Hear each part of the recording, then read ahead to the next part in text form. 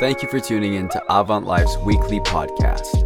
We hope this message inspires you, stirs your faith, and leaves you blessed. Well, it's good to be back. Pastor Emma and I went on holidays last weekend. I was telling the team we didn't think about church at all. Just kidding. We thought about you guys. Oh. For you guys tuning in online, it's good to be back with you all as well. What an interesting season we've found ourselves in. It's sort of like it's the gift that keeps on giving this season. But we're excited. We're starting a new series called My House is Your House. And I know for some people you're like, no way. This is my thing. It's my house. I'm not hospitable. I'll be honest with you. That's my natural default. So I'm not judging you. I'm just saying we got to move past that. But for those of you who are joining us for the first time, maybe online or here in person, we just finished a series called Can I Get a Witness? And it was a great series where we had 4 people share their testimonies about how they encountered the love of God through somebody bearing witness to the resurrected King in their life. And we had Daniel last week, who did a fabulous job in sharing. And if you haven't seen that, you can jump onto our YouTube channel and watch that and laugh along as well as be impacted by what God is doing in and through his life. But today we start My House is Your House because we've done this resurrection series. We've done this Can I Get a Witness series. And now we're going to talk about the whole understanding of Christian hospitality. Yep. Who woke up this morning and was like, I'm pumped. I'm going to go to church and Pastor Ben's going to preach about Christian hospitality. You're like, what's Pastor Ben going to teach me that Pinterest can't? That's all what you're thinking, right? I'm good partially at charcuterie boards. Not because I designed them well. I just can fit the most amount of food on a single board. And I think quantity is better than visual quality, right? Because that's all it is. Like half the stuff you see on the plate that you can't even eat it. You don't know what it is. It's just like fake. It's not nonsense, it's true. I just stick to the hummus, I stick to the cheese and the meat. Who wants to dip raw broccoli in hummus?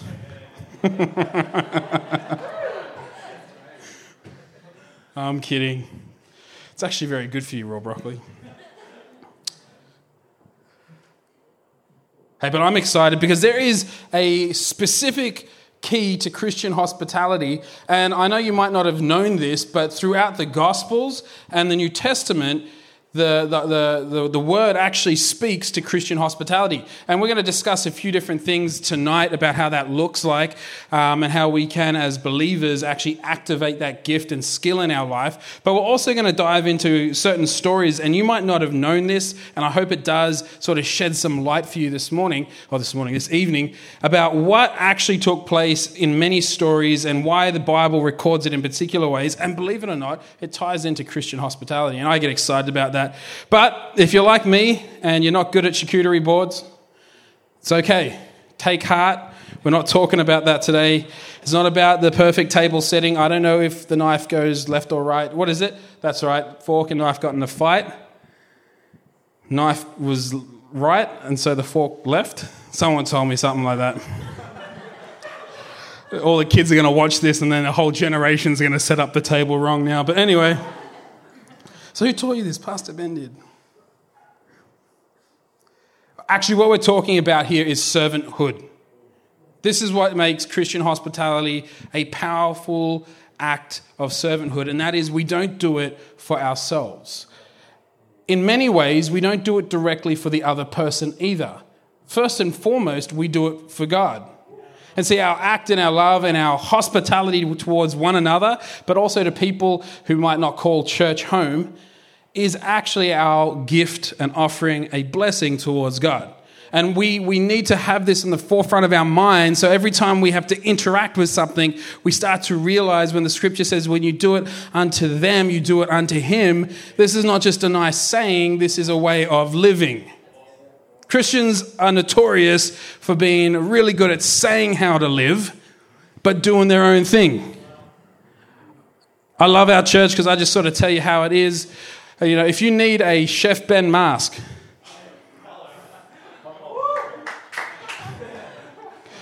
If you need to wear the mask and go, you know what, if I don't wear this, I'm not going to be reminded by Pastor Ben, who's blunt and sometimes robust in his comments towards me about how I should live my life, then I'll invest in getting you one of those masks so you can be reminded. But if you call Avant Life Church home, then you would understand I don't mince my words when it comes to this.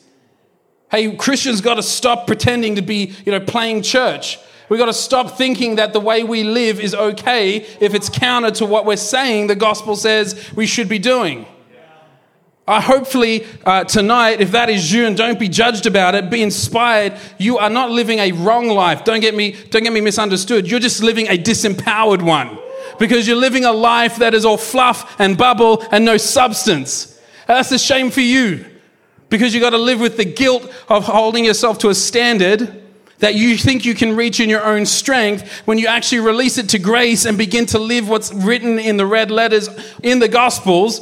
All of a sudden you feel this empowerment to be hospitable to yourself, to others, to the community. You begin to open up. Your house becomes other people's homes.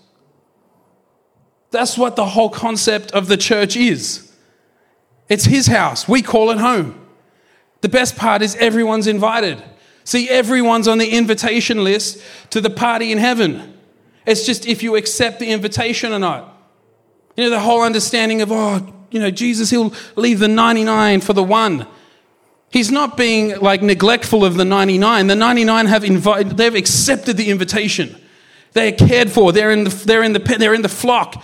Everything's good. He's leaving the 99 for the one that hasn't quite understood the invitation. And this is what is so confronting to me, is that a lot of Christians actually think they're in the 99, but they actually haven't accepted the right invitation. They're at the wrong party. They're at the wrong address. And they've tricked themselves to think this is the right place. But it's all wrong. It's all mixed up. And so we're going to talk about that tonight.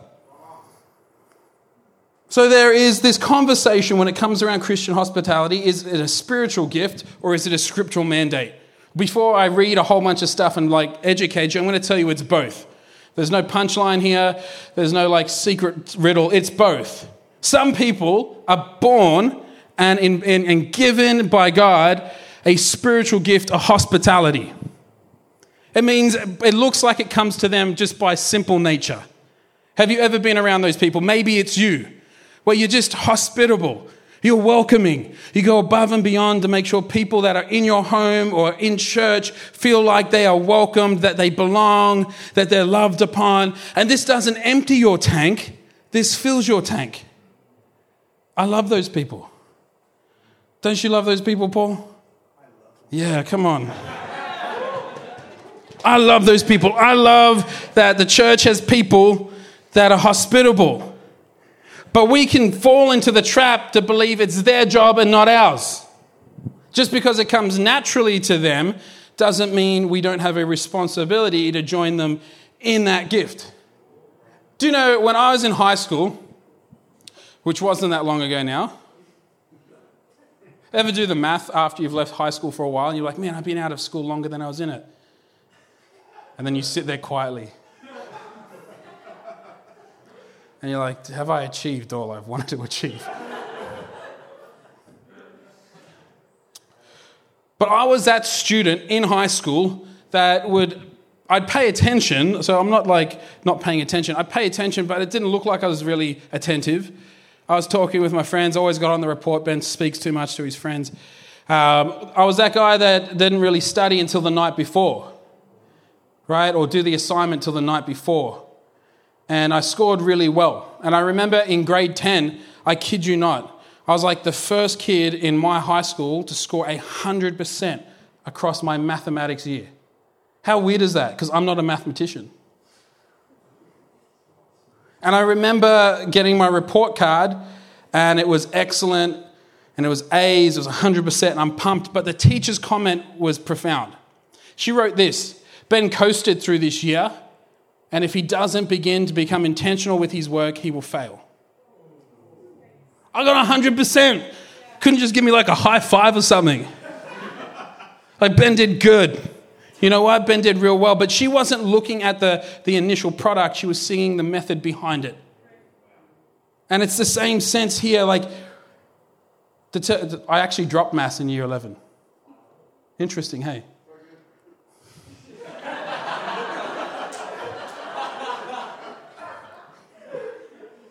For all of you who are like, oh, Pastor Ben didn't do math, that's fine.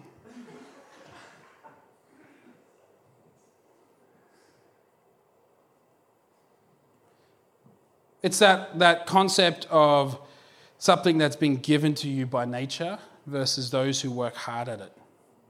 And I look at it now and go, I had the natural gifting for mathematics, but I didn't work hard at it. And some people, you need to realize this, it's not just your natural gifting. And so we look at those people and go, oh, they've got it, I don't need to work hard at it, it's not my thing. You know, a lot of people that are successful at something aren't necessarily naturally gifted at it. They've been disciplined. I talk about this regularly. There's a sign in my office and it just haunts me. It says, your dreams won't work unless you do. And I sort of like, someone picked that up at a dollar shop, but that $1 is just echoing through my mind every time I sit in my office. It's just like, because it's so true. It's so real. And so when we look at this, yes, not everyone feels comfortable at the helm of a social event. Some folks have the natural talent for making people feel special. And then there's other people that have the talent of making people feel special. Do you know what I mean? Like you were just rude. You don't know you're being rude. That's the problem. It's just not naturally like if you want advice, next time we go to we have a church after COVID, we have a church event, just watch me. And then watch Pastor Emma. And you'll see those who are talented naturally are making people feel special. And then there's those others that just make people feel special. I have to remind myself, Emma thrives on it. I have to remind myself, when I say I have to remind myself, the Holy Spirit has to remind myself. And the Holy Spirit sounds like Emma in the car saying, remember, this is a social event. Requires you to engage. Everyone's like, but you're a pastor. I thought this comes naturally. It doesn't come naturally to me. And I tell you this because it is both spiritual gift and scriptural mandate. The Bible tells us that every believer is given a different spiritual gift for different purposes, for edifying and building up the house of God and serving the body of Christ. So at the end of the day, we're going to acknowledge that some people are spiritually gifted in hospitality. But Scripture actually goes on to say, and we read this in Romans 12, Paul says this in verse 9 to 13. I love the title. It says, Marks of a True Christian. Let love be genuine. Hate whatever is evil. Hold fast to whatever is good. Love one another with brotherly and sisterly affection. Outdo one another in showing honor. Do not be slothful in zeal, but fervent in spirit. Serve the Lord. Rejoice in hope. Be patient in tribulation and be constant in prayer. Contribute to the needs of the saints. And this is the interesting part. And seek to show hospitality. Doesn't say be hospitable. It says seek to show hospitality. See, if I was hospitable, that's if you rock up onto my door and I'm like, okay, come in, I'll give you a drink. That's me being hospitable. But to seek hospitality is me going out, seeing you working hard and going, hey, can I get you a drink? Do you want to come to my house? To seek hospitality. See, if we look at the Greek here, and I know everyone's like, oh, Greek, awesome.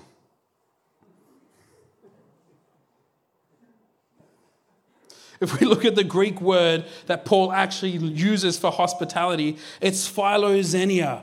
It's a combination of two words. Philos, meaning affection, and xenos, meaning stranger. So if you put the words together, when we use this word hospitality, to seek and show hospitality, it's to show affection to a stranger. Now, I'm not saying that we should go and violate stranger danger. I get that. But what Paul is actually saying here is you must and you need to, as a believer, your scriptural mandate is to live a life beyond your comfort zone. See, it's easy to be hospitable to the ones you love, the ones you hold dear in your life, the ones that you do life with day in, day out. Of course you want to. But what he's saying here, that the marks of a true Christian is to go beyond the borders of our comfort zone and begin to show affection to those that don't know the love of Jesus in our hospitality. My house is your house. Well, Pastor Ben, I don't want to just offer a stranger to come to my home. Well, that's fine. We're not just talking about a physical house. We're saying my life, the life I live for Jesus, I live for you. See, often we live our life for Christ. But he says, what you do unto me, or what you do unto others, you do unto me. And so at the end of the day, if you haven't got to that part of the equation when you realize that when you live for Christ, you live for others, tonight's your night. You're welcome. I brought it to you. I'm here till Thursday. Gave you that revelation for free. Take it to the bank. But what I want you to do is actually apply it to your life. You're not called. And I love what Stephen Furtick says. He says, your calling is not found in your comfort zone. Your true gift or your scriptural mandate of hospitality is not showing your wife love or your husband love by making them a coffee. That's just a part of the deal when you said yes. Saint Benedict, who was a religious reformer back in Italy in the late 400s to early 500s, says this. He says, hospitality maintains a prominence in the living Christian faith. And I love how he describes this in an illustration. He says, the guest represents Christ and has a claim on the welcome and care of the community. Oh, man. That word claim, he has a claim. They have a claim. As soon as you say yes to Jesus, the people who don't know him have a claim to the hospitality of Christ in your life, if you like it or not. So you better get to liking it. We can talk about evangelizing to the cows come home. Well, I know all the doctrinal stances and the theological answers to every apologetics question that can be thrown at me. But you can't offer someone a drink. You're useless. That's exactly what's happening here. Because there's a partnership. Your knowledge, your belief in Christ has to be partnered with an outworking of hospitality. Welcoming someone in to your life. I think Christians are more afraid of the world than the world is afraid of Christians. We build this big narrative that they're hostile, that they're going to ask us all these questions, but deep down inside, we know we just subscribe to that narrative, because if I was to offer someone inside look to my life, maybe it wouldn't match up to everything I've been preaching to them. Maybe it doesn't look like what I said it should look like. Maybe behind the curtain there is an old man pulling some levers and there's no great Wizard of Oz. Do you understand what I'm saying? See, when we begin to live a life of hospitality, my house is your house begins to get cleaned up a bit. You don't get to have a messy home anymore. You don't get to have a home that has all this useless junk in it. You have to live a life where you're proud to bring someone home. Am I wrong? I hate it when I come home and the kids have taken out every bit of Amazon box and made my yard look like a dump. But Emma has no issue with it for the time being, because she's like, you went home with them all day. You don't know what they can get up to. Levi is building traps. He showed me this YouTube clip. And two of my interns were there, so they already seen it with him, so we'll have conversation later. But he's like, Dad, this is a homemade rat trap. And I'm like, oh, cool, it's just going to look like your normal rat trap. No, this is not a normal rat trap. It is a plastic bucket that then has had a chicken wire cage cut into it and placed there. And then it has a metal perforated dish at the bottom that is attached to a battery.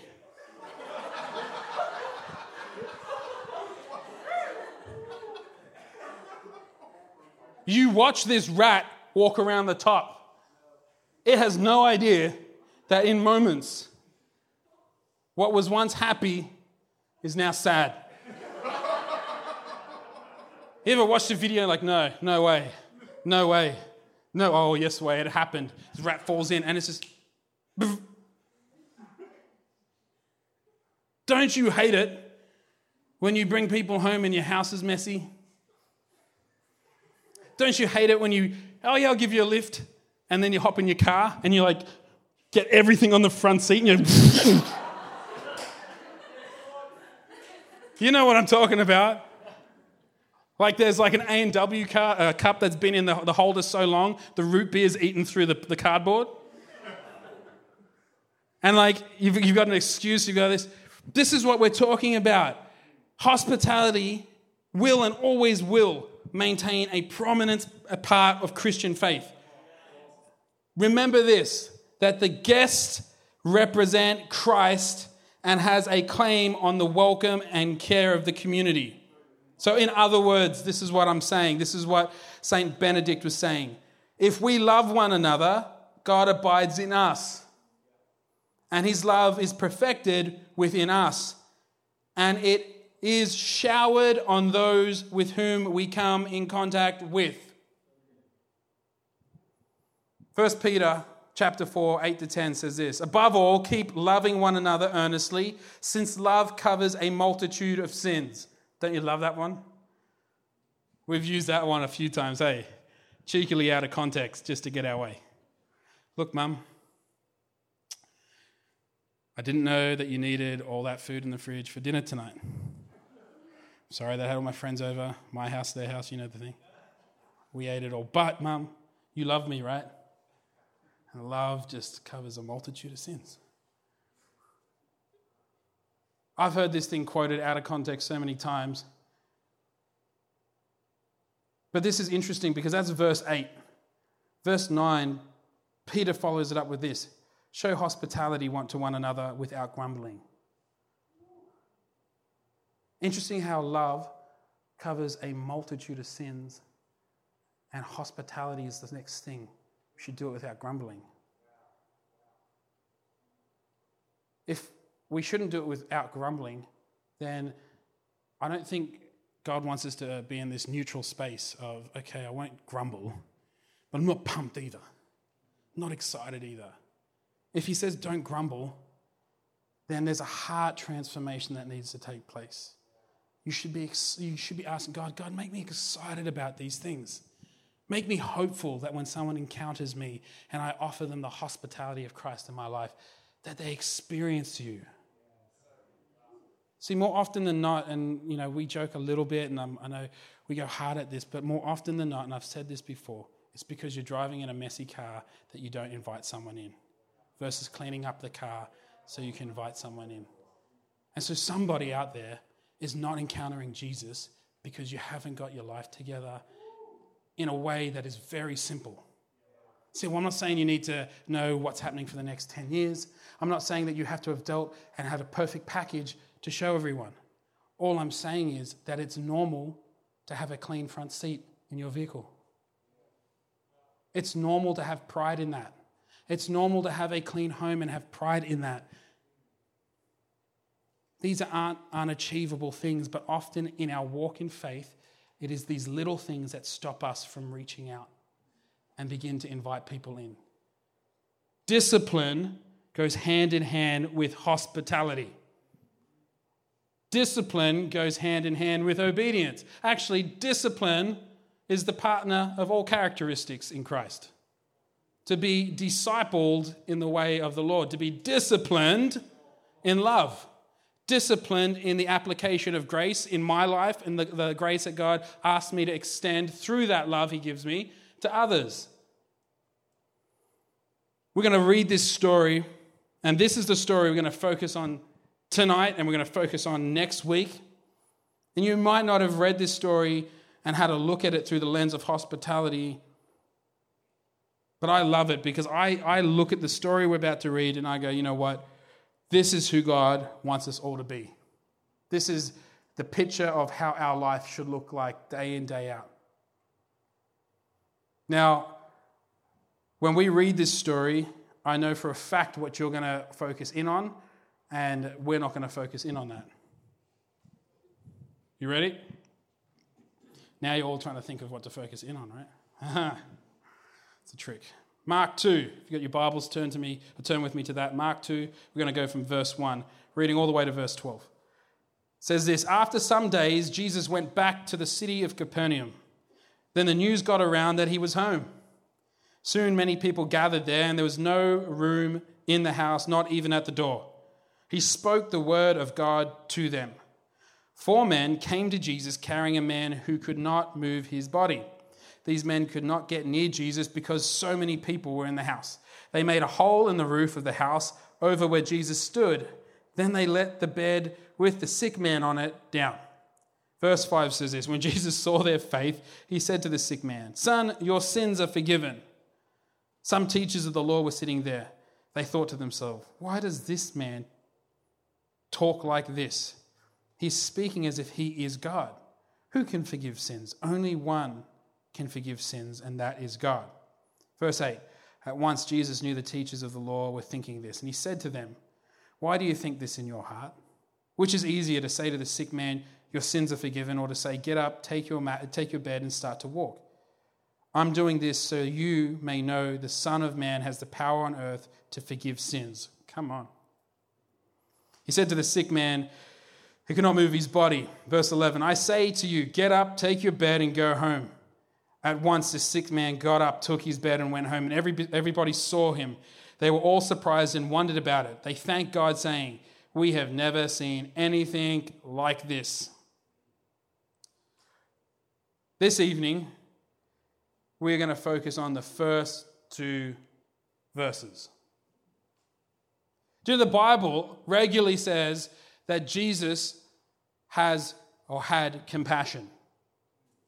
You'd be reading through the Gospels and it'd be like Matthew 20, verse 9. So Jesus had compassion and touched their eyes, and immediately their eyes received sight and they followed him. Or Mark 6:34, casually reading it the last weekend. When he went ashore, he saw a great crowd, and guess what? Surprise, Jesus had compassion on them because they were all like sheep without a shepherd, and he began to teach them many things. Or maybe you went back to Matthew and you read in chapter 9, verse 35 to 36, and Jesus went throughout all the cities and villages, teaching in their synagogues, proclaiming the gospel of the kingdom and healing everyone with disease and every affliction.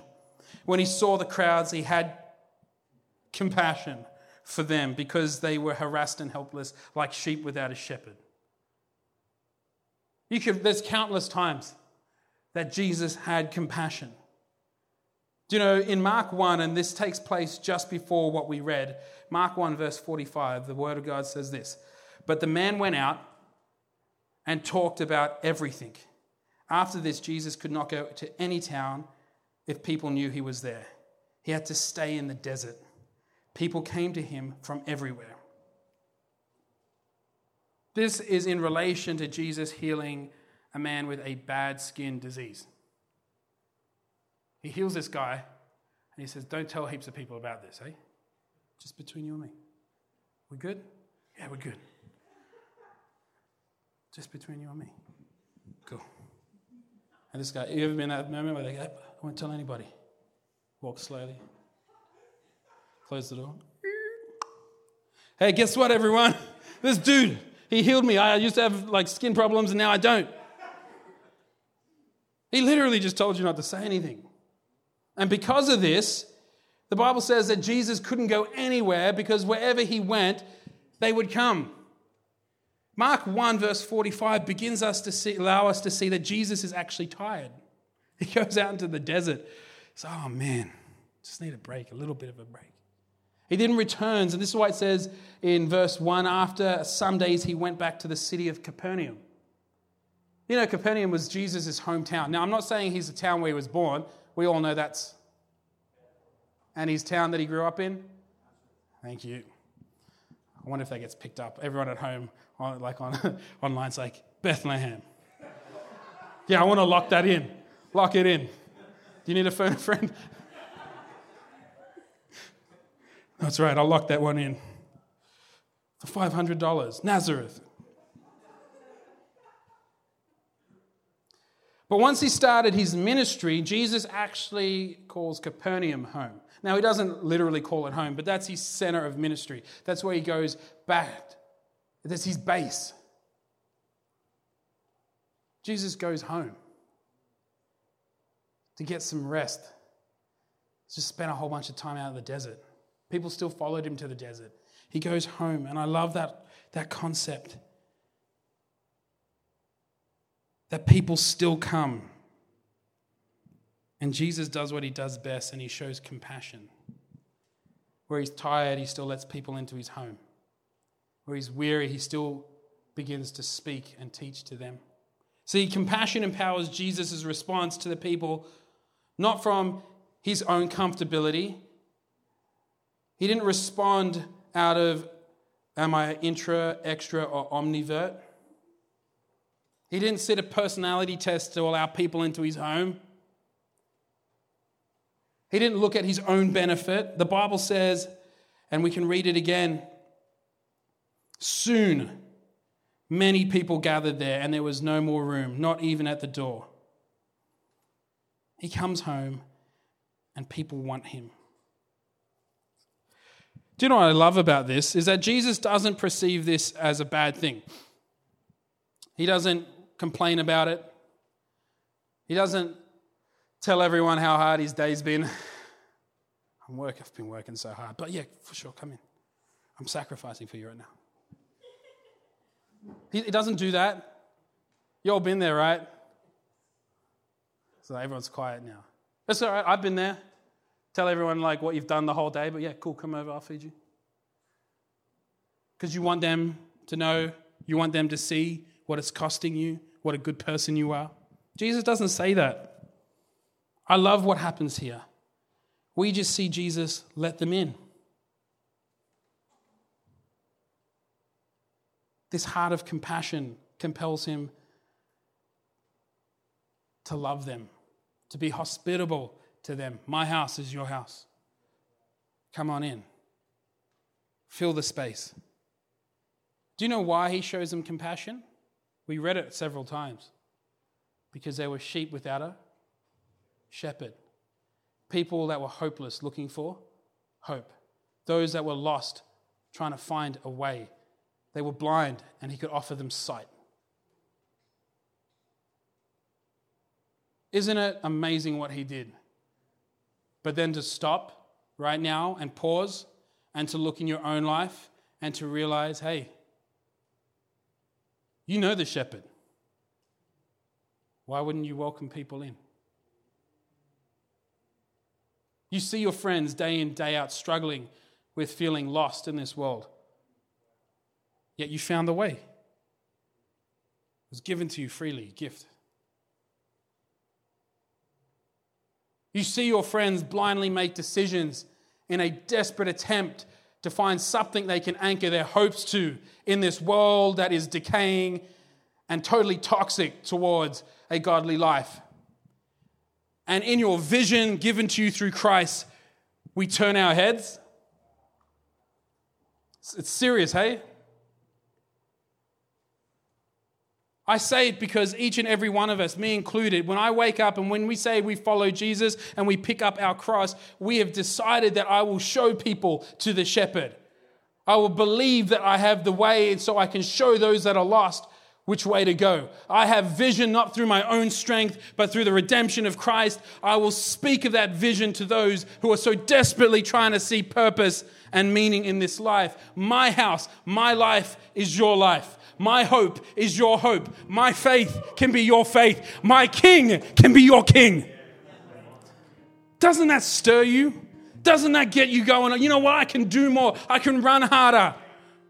I can become more hospitable. No longer is hospitality something that we align to those who are good in the kitchen. Hospitality is far greater than that. Hospitality is opening up your life and saying, I want you here. I want you in here. And I love what we see here in verse 2 at the end. He doesn't say to them, hey, come in here. Come into my house. Come cram my house. Jesus didn't talk to them about politics. He doesn't talk to them completely focused on sport. He doesn't speak to them about what the neighbors have been doing wrong. The Bible says that after they've crammed the house and that not even the door had space, he spoke the word of God to them. That's what he did. So Christian hospitality is twofold. It is stepping outside your comfort zone. It's allowing yourself to show affections to a stranger so that they could lay claim to the hospitality of Christ in your life. And in doing that, we don't take the opportunity to shoot the breeze about politics. Don't get me wrong. I get that the US election's important. I get that it's interesting that Trudeau shut down Parliament. But all of that is peripheral to the kingdom of God. It relies and it stands or it's held on the shoulders of Christ. Can I tell you this evening, Jesus didn't talk politics. He didn't focus on sports. He didn't badmouth his neighbors. He spoke the word of God. People are attracted to people who know, live, and breathe the word of God. I don't care what anyone's ever told you. They are not hostile towards it in the way you think they are. They're hostile towards the hypocrisy that Christians can often have. But if you live a life of integrity, if you live a life of transparency, if you're hospitable, if you're loving, if you speak the word of God into there, they will cram your house. They'll say, I want to be in your house. I want to hear what you've got to say about Jesus. I want to experience the Father's love. I want to have a miracle in my life. Do you know, often on the playground, I remember my sister, she was a phenomenal prayer. She would get every Christian in school to form a prayer circle in like a 1,500 student high school, and you'd pray, and she'd always pick the part where the sports teams wanted to run past, and people get teased and stuff. But what I found really interesting as an observation is the amount of people that would come back and ask questions. It's all fun to joke about it, but at the end of the day, when life is hard, life is tough, when you got questions the world can't answer, why were those people so steadfast in their prayer and their love for Christ? Why did they make it known so publicly? What stirred them? What anchored them? Why does my life seem like it's on shifting sands, but theirs is on a solid rock? Why, when the storms come and hit me, I'm a crumbling mess, but they are steadfast? What is the difference? People are not afraid of the gospel. They're attracted to it. They're drawn to it. My house is your house. I want to be a church that lives passionately, inviting people in. And when they come in, they're drawn in, and we speak about the goodness of God. But it starts with us. It starts in your life groups. It starts when we take each other out for coffee. It starts when we're on the bus traveling with a friend. Talk about the goodness of God. What is He doing in your life? What is He providing? What is He saying? How is He empowering? Get excited. Make it your main focus priority. When you watch the disciples disperse from Jerusalem, when you read about it in history, they do not disperse and talk about frivolous things. They disperse and talk about the living King. They say that He's alive, that He is well and truly on the march again. I am sick of everyone going, Christian, Canada's a post-Christian nation. We've just got to survive. No. Whatever Canada is, doesn't matter to the average believer right now, the normal believer. Because if it was super in love with Jesus, or if it wasn't super in love with Jesus, there would still be the one that hasn't heard the invite, that hasn't got the invite. And so we'd still live with the Christian hospitality that we should live. God in your life, and you need to begin to really, go, this is true. Jesus in your life is attractive. The Word of God is attractive. Most people are not shut off to it. Most people aren't hostile to it. Most people are actually open to know why you have a faith founded in Jesus. 2 Timothy 3:16 says this, all scripture is breathed out by God and profitable for teaching, for reproof, for correction, and for training in righteousness. Hey, who here wants to live a life that my house is your house? You want to be that person, right? My house is your house. My hope can be your hope. My faith can be your faith. My king can be your king. That's what we mean as Christians when we say Christian hospitality. Every time you encounter somebody, if they don't know Jesus, then your hospitality, you're beyond the comfort zone. Your affection to the stranger is you saying, hey buddy, hey friend, you might not know this, but you have a claim to make. And I'm here to help you make that claim. How powerful is that? Let me shower you with the love of Christ. Let me serve you like the King serves us. Let's give you some perspective of what life really is in freedom. You know, it's ironic because as a church, we run a coffee shop. And you might think, well, it's nice, run a coffee shop, that's cool. But our coffee shop is our local mission. We underwrite it with our monthly missions. We make sure that it's staffed. Dan does a pretty good job. He's the one that has to have the conversation with people why they can't have their laptops out during COVID. It's really interesting. I sit there and listen. Just people arguing over laptops. But what I love is that Dan never gets angry. He just shows a hospitable heart to them. He explains it well. He loves on them. People come back even if there's a difference. Sometimes they don't. That's fine. But you're like, oh, I don't have a home. I live with my parents. Or I'm in the basement suite and there's not enough space. Or I got all these things that I can't do that. I can't let someone in. Hey, you can bring someone to the coffee shop. How easy is that? Your church that you call home has a coffee shop. That means you have a coffee shop. My coffee shop is your coffee shop. How cool is that? That's the whole part of my house is your house. That's the whole part of the heart for the house. If you call Avant Life Church home, that's not Pastor Ben's coffee shop. That's all our coffee shop. We all lay claim to Barrio. We can all use it to bring people and speak to them and be hospitable to them and shout them a coffee and love on them and talk and speak the word of God into their life. My house is your house. That's why we should invite each other to dinner. This is why we should, he says, Paul writes this, Peter writes this, they talk about it both, that we are to love one another, show hospitality to one another. If you need to practice right now, practice on someone that calls Avant Life Church home that you don't know. Keep the stranger part. Hey, but keep it in your comfort zone.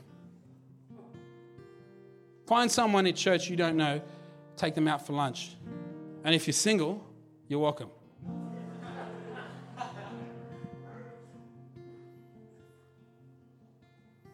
Would you stand with me?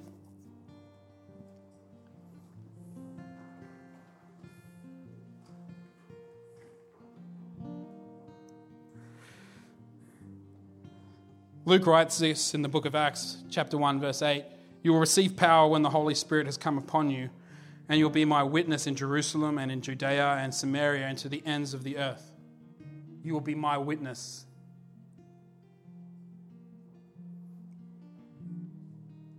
Next week, we're going to talk about the fact that I do believe that every Christian has been called to live an open roof life.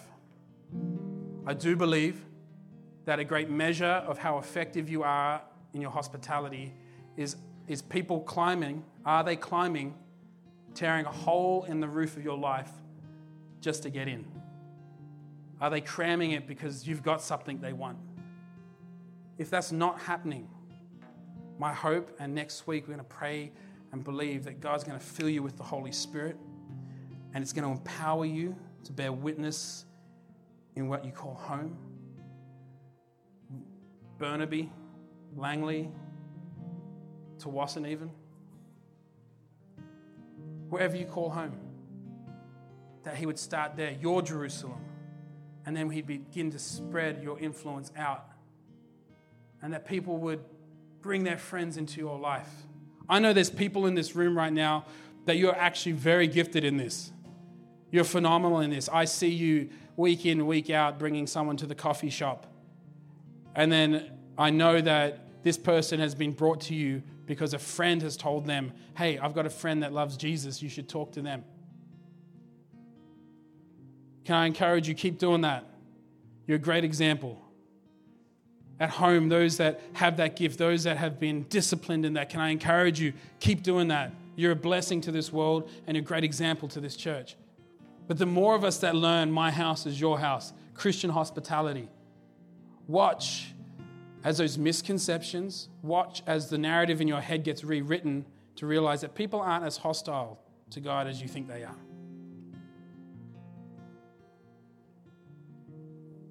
Mahatma Gandhi makes a comment about Christianity. I don't think it's completely accurate, but it gives you an insight into how the world often sees Christians. And he says, I think Christ was an amazing man. And I could even believe he's the Son of God if I could see him in one of his believers. Now, that's why I say I don't think it's fully true. But I can get the heart behind it. If I could see him in one of his followers. See, we walk sometimes a tough line as Christians. And that's why we need grace. But grace is so that we can be sanctified, transformed, so the Holy Spirit can do what he does best and testify the redemptive work of Christ in our life. This evening, we're going to go back into worship. And for those of you who call Avant Life Church home, we don't take our tithes up during the service, but when it comes to our legacy offerings and when it comes to our Heart for the House offerings, we take an opportunity to give together. This is us coming together and going, you know what? We're sowing into this house. That God's house is our house and our house is their house. That's why we say Heart for the House.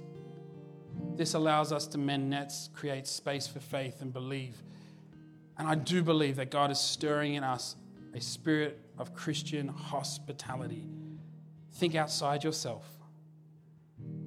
Each and every one of us has the capacity, and I know Pastor Emma and I, we have dedicated an amount that we're going to give. But as we go back into this moment of worship, down the back you would see that we have our giving stations. And each and every one of us in our own time as the team leads us through worship, can I encourage you, whatever you have spoken to God about as a family member of this house, in your time, would you go give? Would you have that moment with him? And we'll pray at the end, but while you do it, pray that very simple prayer. Lord, may my house be your house. Let me leave you with this beautiful scripture verse. This just reminds me of growing up in a Christian household. It was usually carved into wood over the first archway or banister that you walk into the house, but it's Joshua 24:15. As for me and my house, we will serve the Lord. Church, let's worship. We hope you enjoyed this message. We would love you to subscribe to our weekly podcast. Other ways you can connect with Avant Life is through YouTube, Instagram, and Facebook. Or check out our website at avantlifechurch.com.